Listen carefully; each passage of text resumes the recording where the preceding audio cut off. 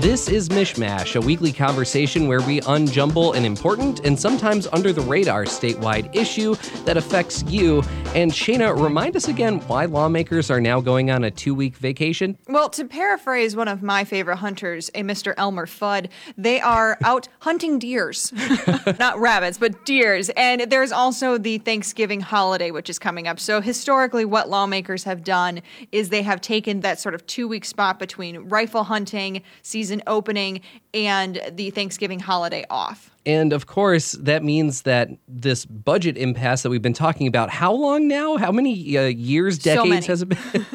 So many months. It is still left on the table without a resolution, and that's a big deal for a lot of groups. We've talked about all the different programs and so forth that are affected by this in the past, and that means this is just 2 more weeks where they can expect to not really have any resolution about this. Exactly. And I will have to say that there is one day tentatively scheduled for lawmakers to potentially come back, hold session if there is a deal. But I mean, when they left, Senate Majority Leader Mike Shirkey was, so hard and firm in his position. Governor Gretchen Whitmer was so hard and firm in her position. It really doesn't seem likely that, while everybody's out in the woods, they're going to be able to come together and have some sort of agreement. So it really does look like after Thanksgiving is when we can hope to have some sort of resolution. And now we are in that period where a lot of these programs, the sort of holdover money that they've had from prior budgets is starting to run out. And they can't really plan for their future because they just don't know if the lawmakers are going to come together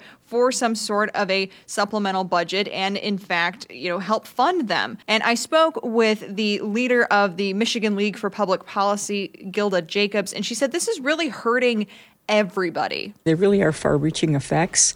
Some of the vetoes, unless they're restored, are going to directly impact moms and kids, rural Michigan. The effects are real. They really have to get their act together in order to stop those things from happening. And Shayna, there's one person that this also affects that we should note, and that is Governor Gretchen Whitmer, I would say. Absolutely. This is her first year in office, and she will only have a couple weeks after lawmakers get back from their break to reach a deal with the Republican leaders in the state legislature. If that doesn't happen, this is the kind of thing that could help define her first year in office, which is, we see so many articles and segments that are done about a governor's first year in office when it's over. And the headline, part of it will probably be a failure to reach a deal on the state budget after all is said and done. Absolutely. And this isn't something that's just going to impact Governor Whitmer. It's also going to impact a lot of the lawmakers that are going to be up for election in 2020. What's really interesting is you kind of see a lot of legislators being like, well, it's not going to impact us because, she is the face that everybody knows.